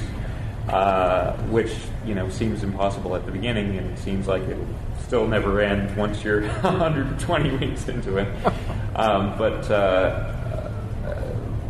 that had a lot of things going for it. But as I say, I was unhappy with the overall consistency. So we're trying to stay on schedule with this, even though it doesn't have that sort of audience built into it where, people are, it may just be, a dozen people, or it may be 100 or 1,000 who are looking online every Friday or whatever to see the thing. But I think I've learned enough things to be able to stick on schedule, with my Marvel stuff, and still be able to maintain a schedule for this. It shouldn't take more than a couple of years. No worries. All right. Well, I'm sure you all have questions, and I'd like to get questions started, so please. John, it's great to see you after spending many hours listening to you. You're very kind, sir. Thank you. And definitely going to check Moving Pictures, but on the complete opposite end of the spectrum, I was wondering what are the plans for Next Wave?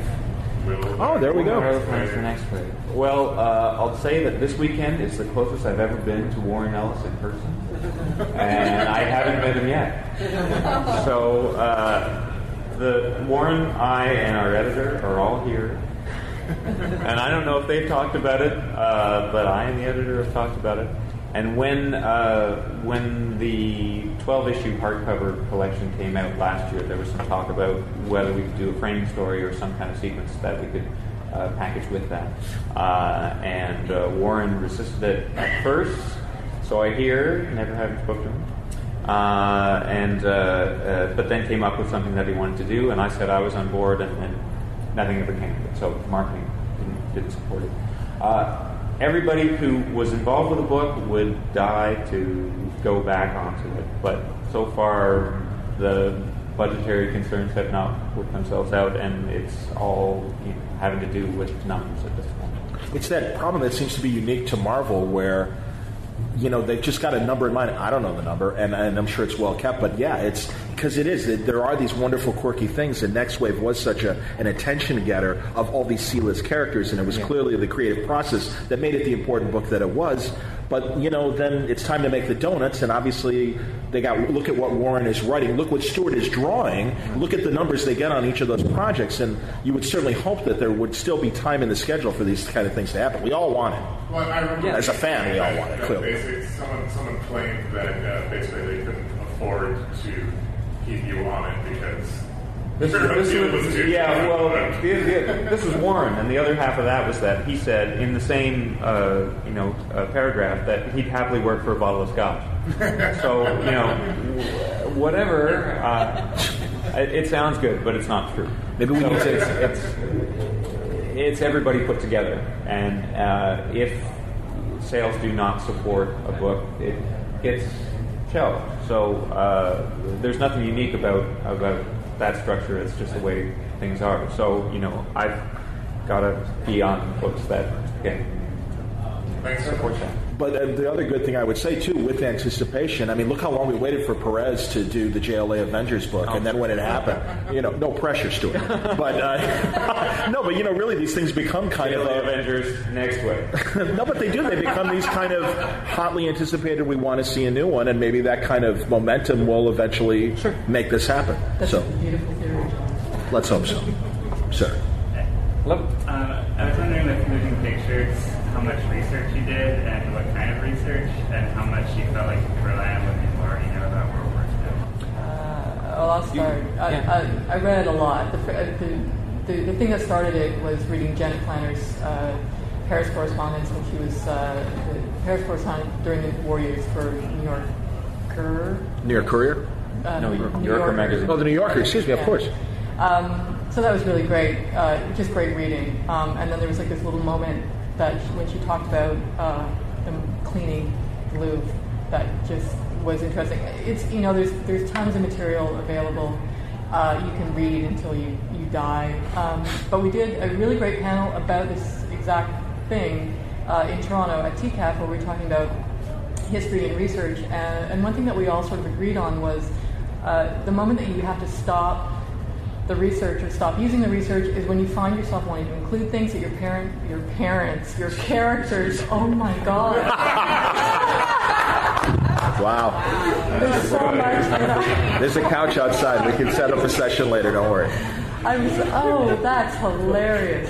There's so much I include that my parents just don't care about. But in this case, the things that your characters don't care about, just because you think it's really cool or really interesting, your characters don't have that kind of panoptic view that you do as the creator of the work. So I think you read and reread and you look and look, and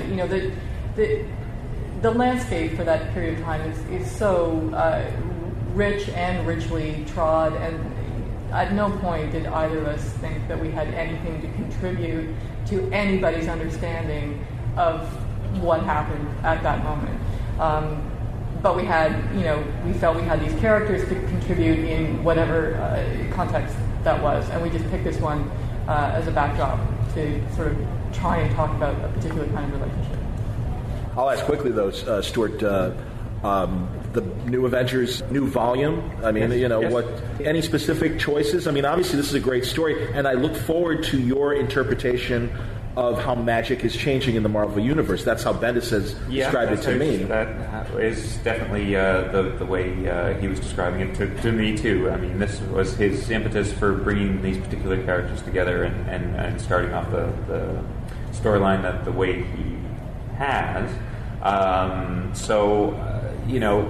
working in close collaboration with Wade von Grauwasser, who's inking, and Laura Martin, who's coloring. And we bounced a bunch of ideas off Brian and the editor to try and keep things consistent within the context of the Marvel Universe as it exists. And Brian wants to have some nods to very early representations of magic, i.e., Ditko, sure, even pre-64 stuff. So. We're trying to include elements like that, and I'm just trying to draw the best that I can. Well, otherwise, It's coming through, and I love the bits of Magic Business we saw in this week's issue. That's right. I haven't seen the printed version. I rushed because I knew it was coming out this week, and I knew I'd be seeing both of you. So I'm like, all right, I got to be ready. And it's fantastic. It's probably fresher in your mind than it is. It's great, and it's wonderful seeing you drawing these characters that are part of the new team. It's great to see the Thing on the team.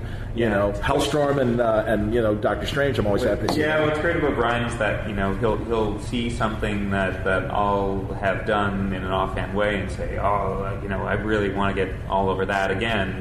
So the Thing is on the team because Brian was really jazzed about the way that I was drawing that character and fantastic other context. Absolutely. Doctor Strange, everybody was all over, how I was doing the mustache. So Kathryn got an ongoing character in the book. And Kathryn got to play with the FF and Heralds, and that book is fantastic. What is the trade come out or hardcover? Because I know literally the I don't know. They seem to follow really quickly on the heels. Okay, because soon, I guess. If you hadn't picked up the weekly issues, it's a great story. It is an event in its own way, and it's a wonderful group of characters. And you get to revisit Patsy, but it's this wonderful story involving the new Nova and the creation of the character now. And like I said, the FF is in there. Photon is in there. I call it Photon. Emma Frost and Cyclops are in there, and She-Hulk, and it's great. It's really, and it keeps moving, and it's this really big event. It's really great. That was a gas. Ma'am, I'm sorry, please. Kathryn, about the Hellcat Mini. Yeah. I was really impressed by your version of native culture and back in Alaska that's outside of Wasilla. Thank you. Oh, very cool. So, where did you get the inspiration for all that? What a great question. Patsy, the thing about Hellcat is that she doesn't actually have any superpowers. Not really. I mean, there was a little bit of sort of psychic training that she did with Moon Dragon. I guess it didn't take. So it's a big problem with her. But because she's sort of, been dead, been to hell and back, has this relationship with Damon Hellstrom, there's like this sort of magic-based component to what she does. I'm not really sure what it has to do with her exactly, but it's always kind of been present in the stories since she has been both avenging and defending. So I needed to look for a place where she could go where magic would be present. So that was it. So I just sort of started to look at, where are places where shamanic magic or whatever is still kind of extant or is a present concern or is having an influence in a day-to-day way that in a lot of ways is not very magical at all. It's just sort of folded into a kind of worldview. So, and because it was associated with the initiative, we had to, so I guess that was not going to be, Minneapolis, St. Paul, probably. So Alaska seemed right for the picking, and I love the population to geography, people per acre ratio was very good. And it just seemed like the most ridiculous idea that they thought that it would be okay to just send her, and somehow that would be sufficient. And I guess it was. So, but that's what it was. It was trying to find something where there was a magic base that could be traded on, for sure. And Patsy seems to be that constant thread through a lot of your recent Marvel work because even in and that's awesome. Well, I know, and we discussed it in our first Word Balloon interview.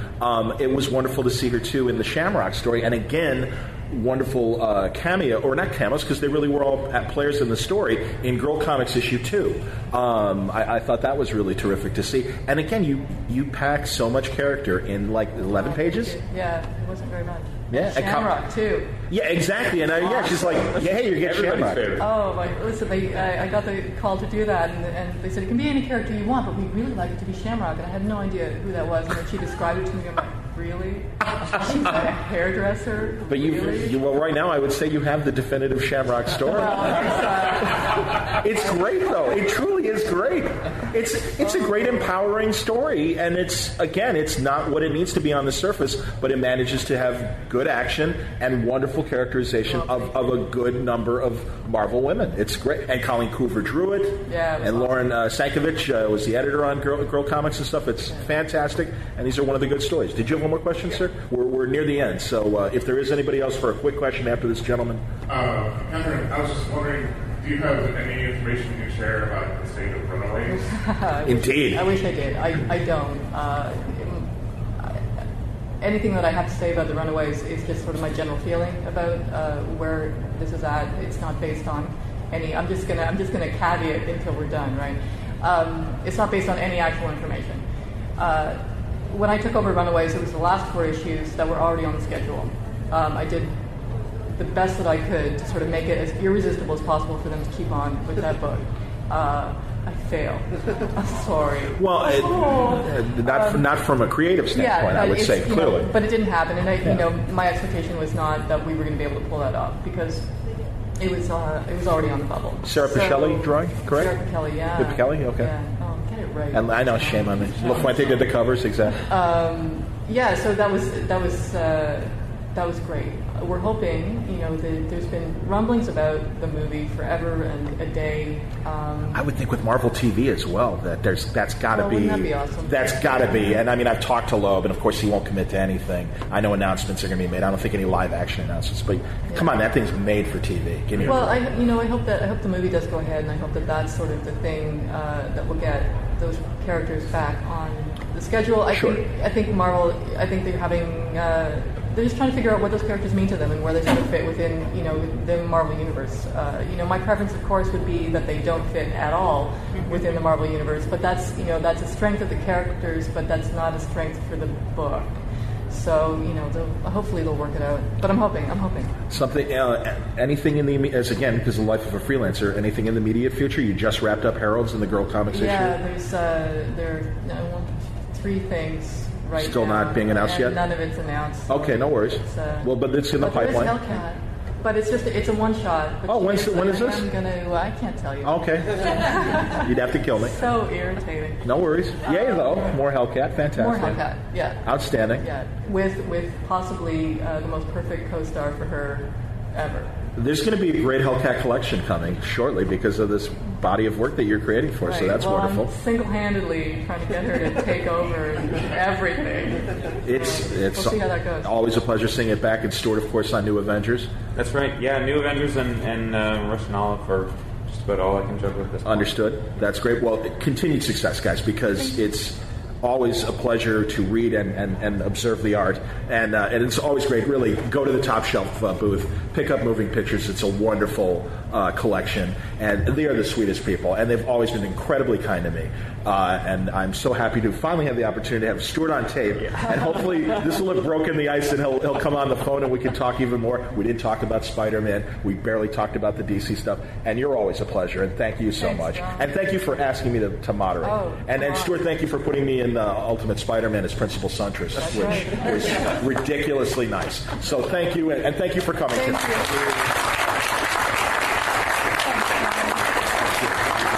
My pleasure. This final bit is a Marvel press conference from, is this August? I want to catch the date. August 30th, 2012 is when I'm posting it. And this was, again, a great conversation. A press conference. Kathryn Immonen's new gig as the writer for Journey into Mystery, starring Sif. She's also joined by the great editor, Lauren Sankovic. Sanko, they both field reporter questions about the new direction of Journey into Mystery as Sif took the spotlight. So let's wrap things up with our Kathryn Immonen retrospective. She and Lauren Sankovic addressing the press in this Marvel press conference on Word Balloon. All right, ladies and gentlemen, welcome to another Marvel Next Big Thing call. Today we are talking about Journey into Mystery, issue 646, where Kathryn Immonen will be taking over the book, and we have her on the line as well as her editor, Lauren Sankovic. Hi. And with that, we'll just sort of jump right into it. So, Kathryn, why don't you tell us a bit about what your plans are for the book, who your lead character is, and we'll go from there. We should let Lauren tell you who the lead character is because it was her amazing idea. But, I don't like to brag, but go ahead. I obviously have been the editor on Journey into Mystery, and with issue 645, Kieran Gillen's run will be coming to an end. And we had a nice Loki-centric book, and we kind of ran around Asgard and other realms magical during his tenure. And going forward with 646, we really wanted to kind of mix it up a little bit and try a new focus, like refocus the book, and but still keep the same level of excitement and character drama and sheer fun that the book has come to that people have come to expect from the book. So naturally, Kathryn was top of my list as people who had a good handle on character and keeping things interesting, maybe with a slight quirk, but telling compelling, exciting stories. And so with that, I wanted to I decided to go with the book using Sif, the Lady Sif, as our focus for the book going forward. She's been a mainstay in Asgard. She's kind of worked with all the greats, right? With Thor, the Warriors 3, and Heimdall, Odin, you name it, she's been there. Sif's been in the thick of it. She's a warrior born. She's she's got a lot of fight and verve and fire to her. And so so sorry. Please go ahead if I'm cutting you off. Yeah, no, that's a great introduction, because you and I, we talked at length about, what the story could be and what her story could be, and it all came down to, you asked after we'd spoken around in circles, I think, for some time, it came down to one simple question, which is a question for every character, which is what does she want? And I think for Sif, above all, what she wants is to be a better warrior, and how far would she go? And in doing that, on that journey, she makes a lot of great decisions, and everything turns out perfectly.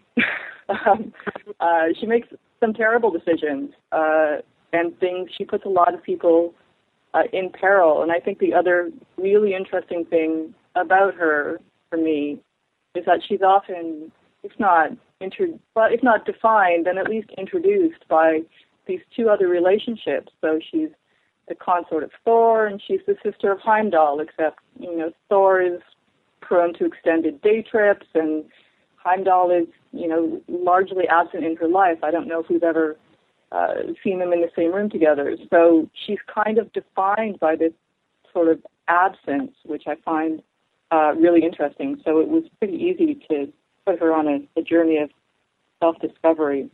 Cool.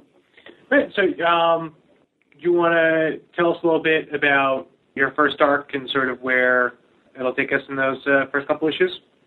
Yeah, it's in the same way that the territory is so vast, and there's so many characters that you can play with, and so many worlds. At the same time, in the same way that you don't really want to stray from Earth too much, we don't really want to stray away from her very much at all. So, what I said previously is basically what it amounts to. Is she wants to be a better warrior, and she goes trying to find that thing that's going to help her do that. And in the process, it all goes terribly, terribly wrong. In fact, you might even say things go berserk. In fact, you might. Mm-hmm. There's as some of you are already familiar with, Thor has a history of having conquered or used different spells that have been passed on to him from his father, from Odin. One of which is the Berserker spell, which has been kind of famous / infamous in the history and the annals of Asgard and the Nine Realms.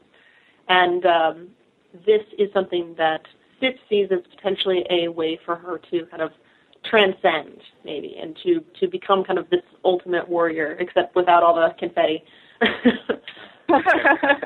and James has this sad look on his face. What? No face paint? I mean, I'm not going to not promise that, James.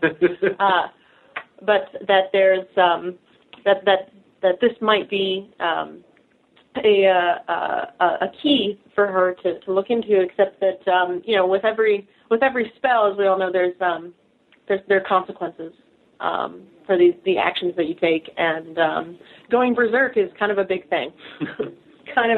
Especially when you have the power of an Asgardian. Right. Can we expect any familiar faces to pop up? Oh, that's always such a terrible question. Yes, I will say that I think that we have looked at the archives of Asgard and also Journey into Mystery in a way that has never been done before, and it's the results I think are kind of mental, actually. So yes, familiar faces, but I don't think any that anybody would actually expect. Mm-hmm. So yeah, it's definitely. It's definitely.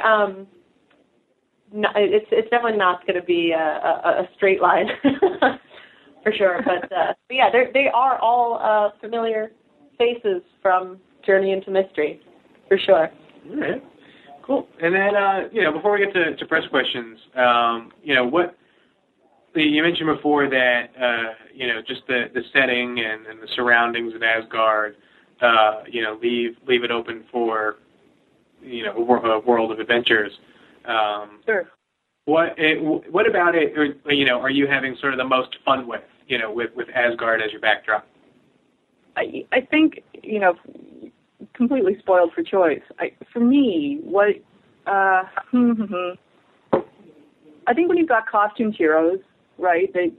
In a way, the conflict or their conflicts are they're sort of physically manifested, right? You've almost got two characters that can learn from each other when you've got the costume. What's most interesting for me about the Asgardians is this kind of inevitability about them. It's like everything that they are and everything that all their conflicts are manifested within the one character. I think that part of the challenge of that can be that it can tend to sort of internalize the conflicts. But in some ways, because they don't have these alter egos, they're almost more human in and of themselves, which makes them more interesting to write. That's my short answer. That's what's cool about Asgard. Nice. Cool. All right. With that, we'll get to some first questions. Josie at CBR, you're first up. Fantastic. Well, it's great to talk to you, Kathryn. Now, you've mentioned, obviously, a lot of the reasons why you really wanted to sort of take on Sif, but sort of with this, what's sort of your take on her? Is it just completely that she's sort of a warrior or really focusing on that? Or is she sort of a wider character who's sort of pulling on other parts of the character that we've seen in sort of other stories and versions before? I think she's pretty, any character is only as complicated as the person who's writing them, right? But I don't think that she's just a warrior. In some ways, I feel like we've often seen her leading the charge, but not actually having to be in charge. I kind of liken her, and this is going to sound terrible, but just bear with me. He's kind of like my dog, and my dog is this really committed hound dog, and he's very committed to his pack, but when he goes, just assumes that you're right behind him with all the energy and enthusiasm that he has for whatever he's after. And I feel like Sif is the same way, but she just leaps, and she never looks back. She just assumes that everyone else is as committed to the cause as she is, and if it turns out they're not, she's not really too bothered because it's just sort of more for her. But I think, and there's an element of ego in that, for sure. I think the other thing that I find kind of interesting, and this is maybe more peripheral, but it's floating around for me, is that I see a similarity with her, with Loki, and I hope no one is audibly wincing, because neither of them can ever be Thor. And I think that's maybe more important, has more effect on her than even she would admit. So you've got someone who has been trained up as a warrior, has told that she can be anything, has certainly proven herself to be capable of anything, but in the final analysis, at the end of the day, she, like Loki, will never be Thor. So it's a matter of finding out, how is she enough without that. Paul, iFanboy. I know this is sometimes it's usually tricky with the the early covers and everything before a series starts, but would it be worthwhile to look at the new cover that we've got and maybe talk about some of the symbolism there, some of the imagery? We got Sif coming out of a book and some other figures in the background. Is there anything in that we could point to some of the stuff coming up in the first storyline? Or I haven't seen it. I don't actually. Okay, sorry. Sounds really cool. Yes, that's my fault. It's really intimidating. On my desktop.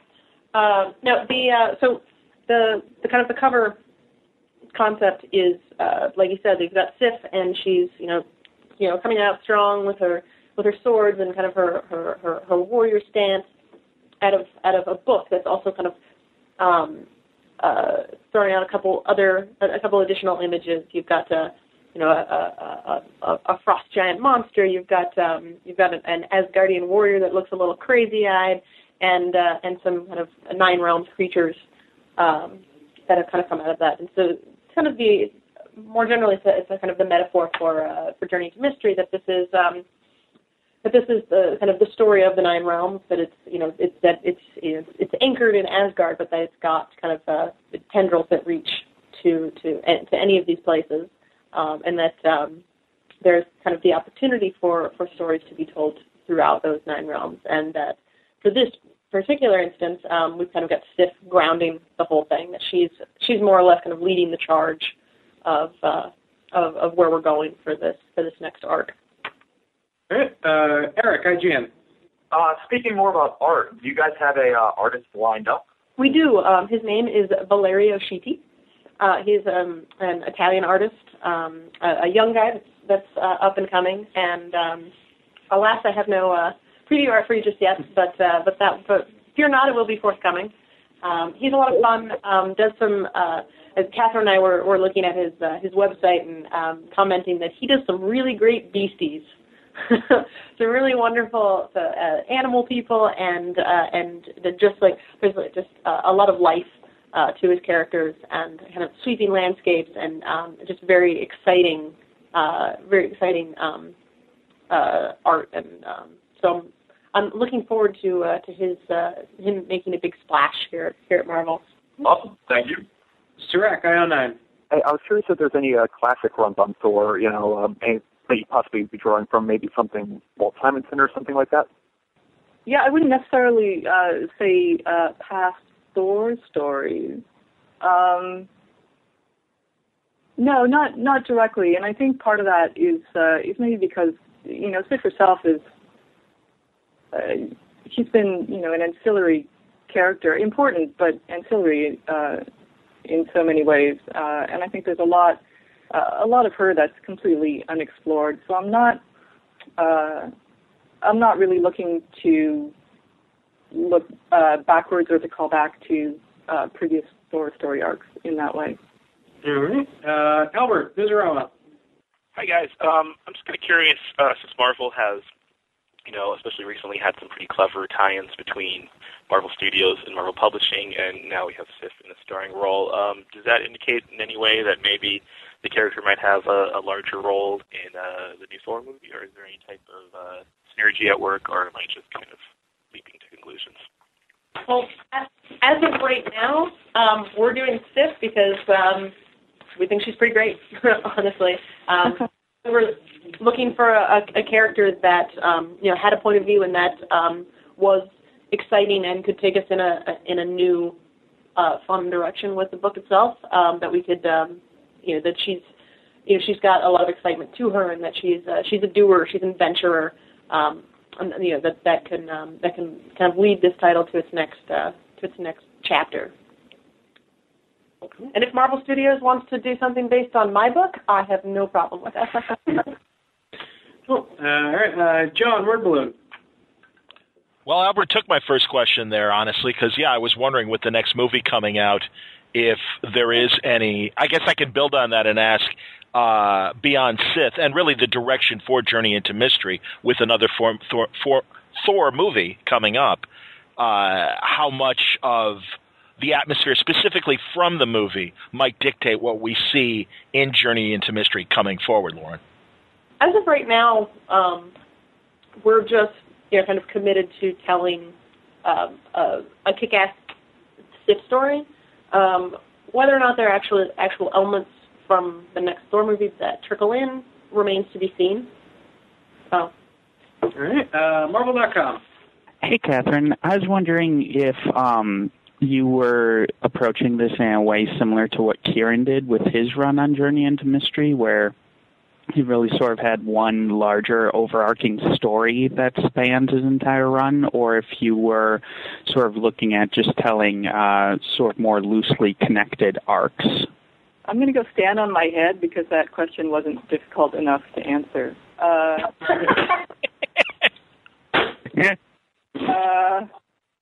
I love what Kieran did in those 23 issues. Having said that, to follow on, looking at something sort of issue by issue, and this is really sort of a new arc for the book. So to follow on something that was planned and played out over 23 issues, I would be it would be disingenuous of me to say that it wasn't daunting. I love the tone of what he did. I even love the excess of prose in places. I thought it was really purple, positively mauve. Yeah. It was such a great read. Having said that, my hope, my fervent hope, is to follow with the same kind of spirit, really sort of spirit of adventure that I think that book embodied. And we're looking at this Sif story as a first arc. There is not a 23-issue arc currently planned out. That's not where we're headed. And I think it would be foolish for me to think that that would be possible. Cool. All right. We'll go around one more time, and we'll wrap this up. Josie, we're back to you. Great.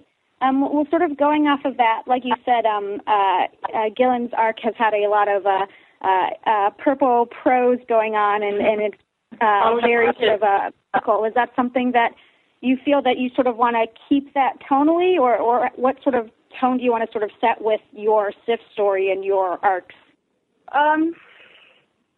For me, I always want to write a book that I want to read, and I like to read comics where there's lots to read.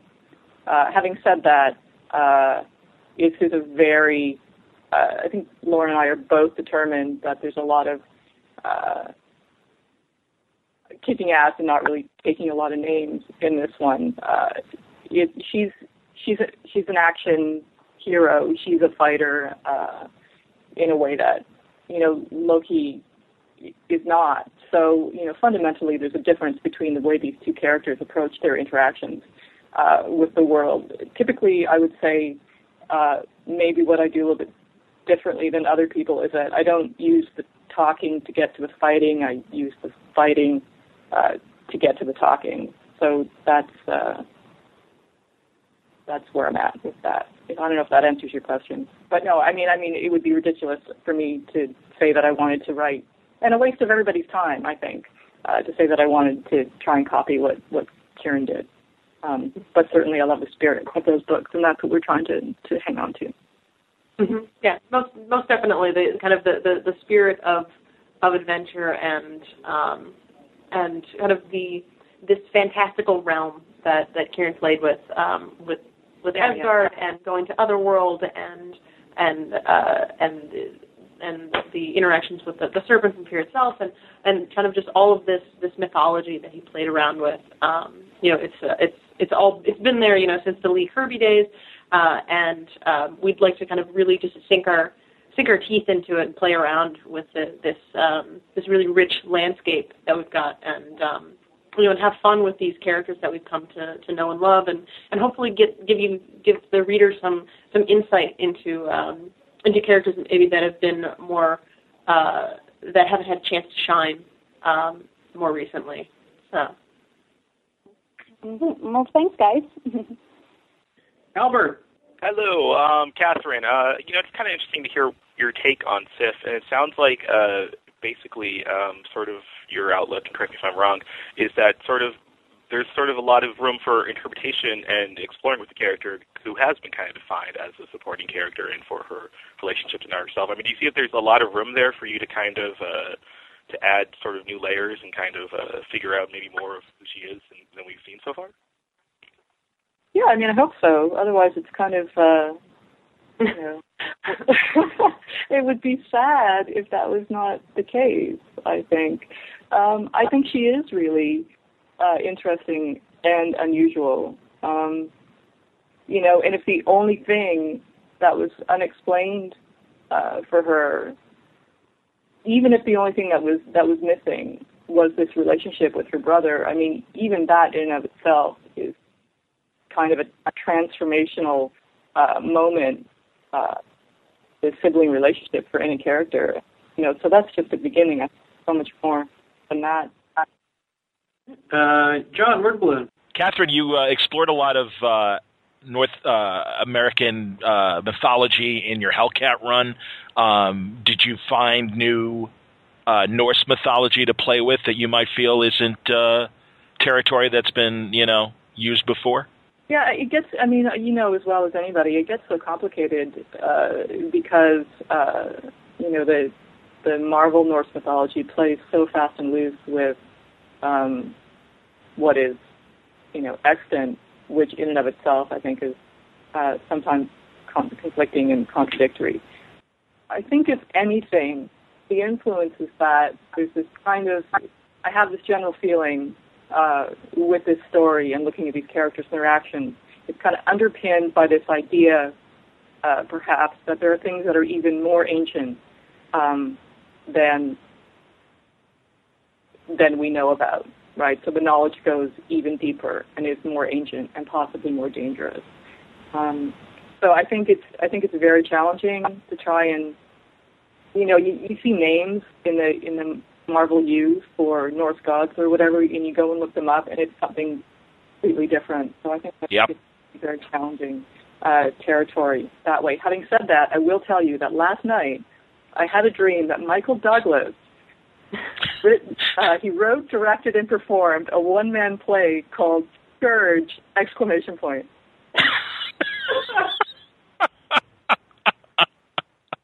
I like it. Well, last night it was great. This morning I'm looking for who to blame. So,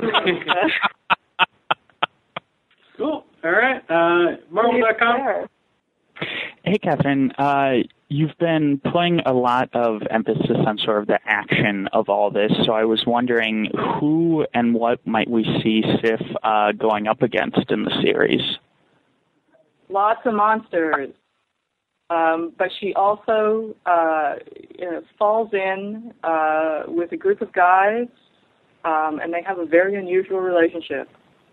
Yeah, let's just say they're unemancipated is the word that Kathryn used.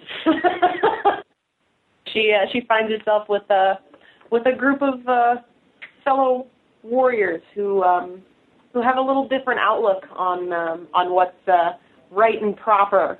They're a little out of touch. Yeah, a little out of touch.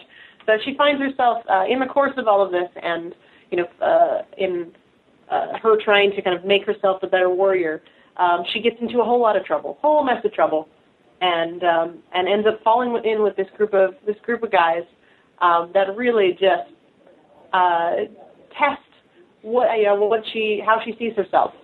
And how she wants to kind of comport herself going forward.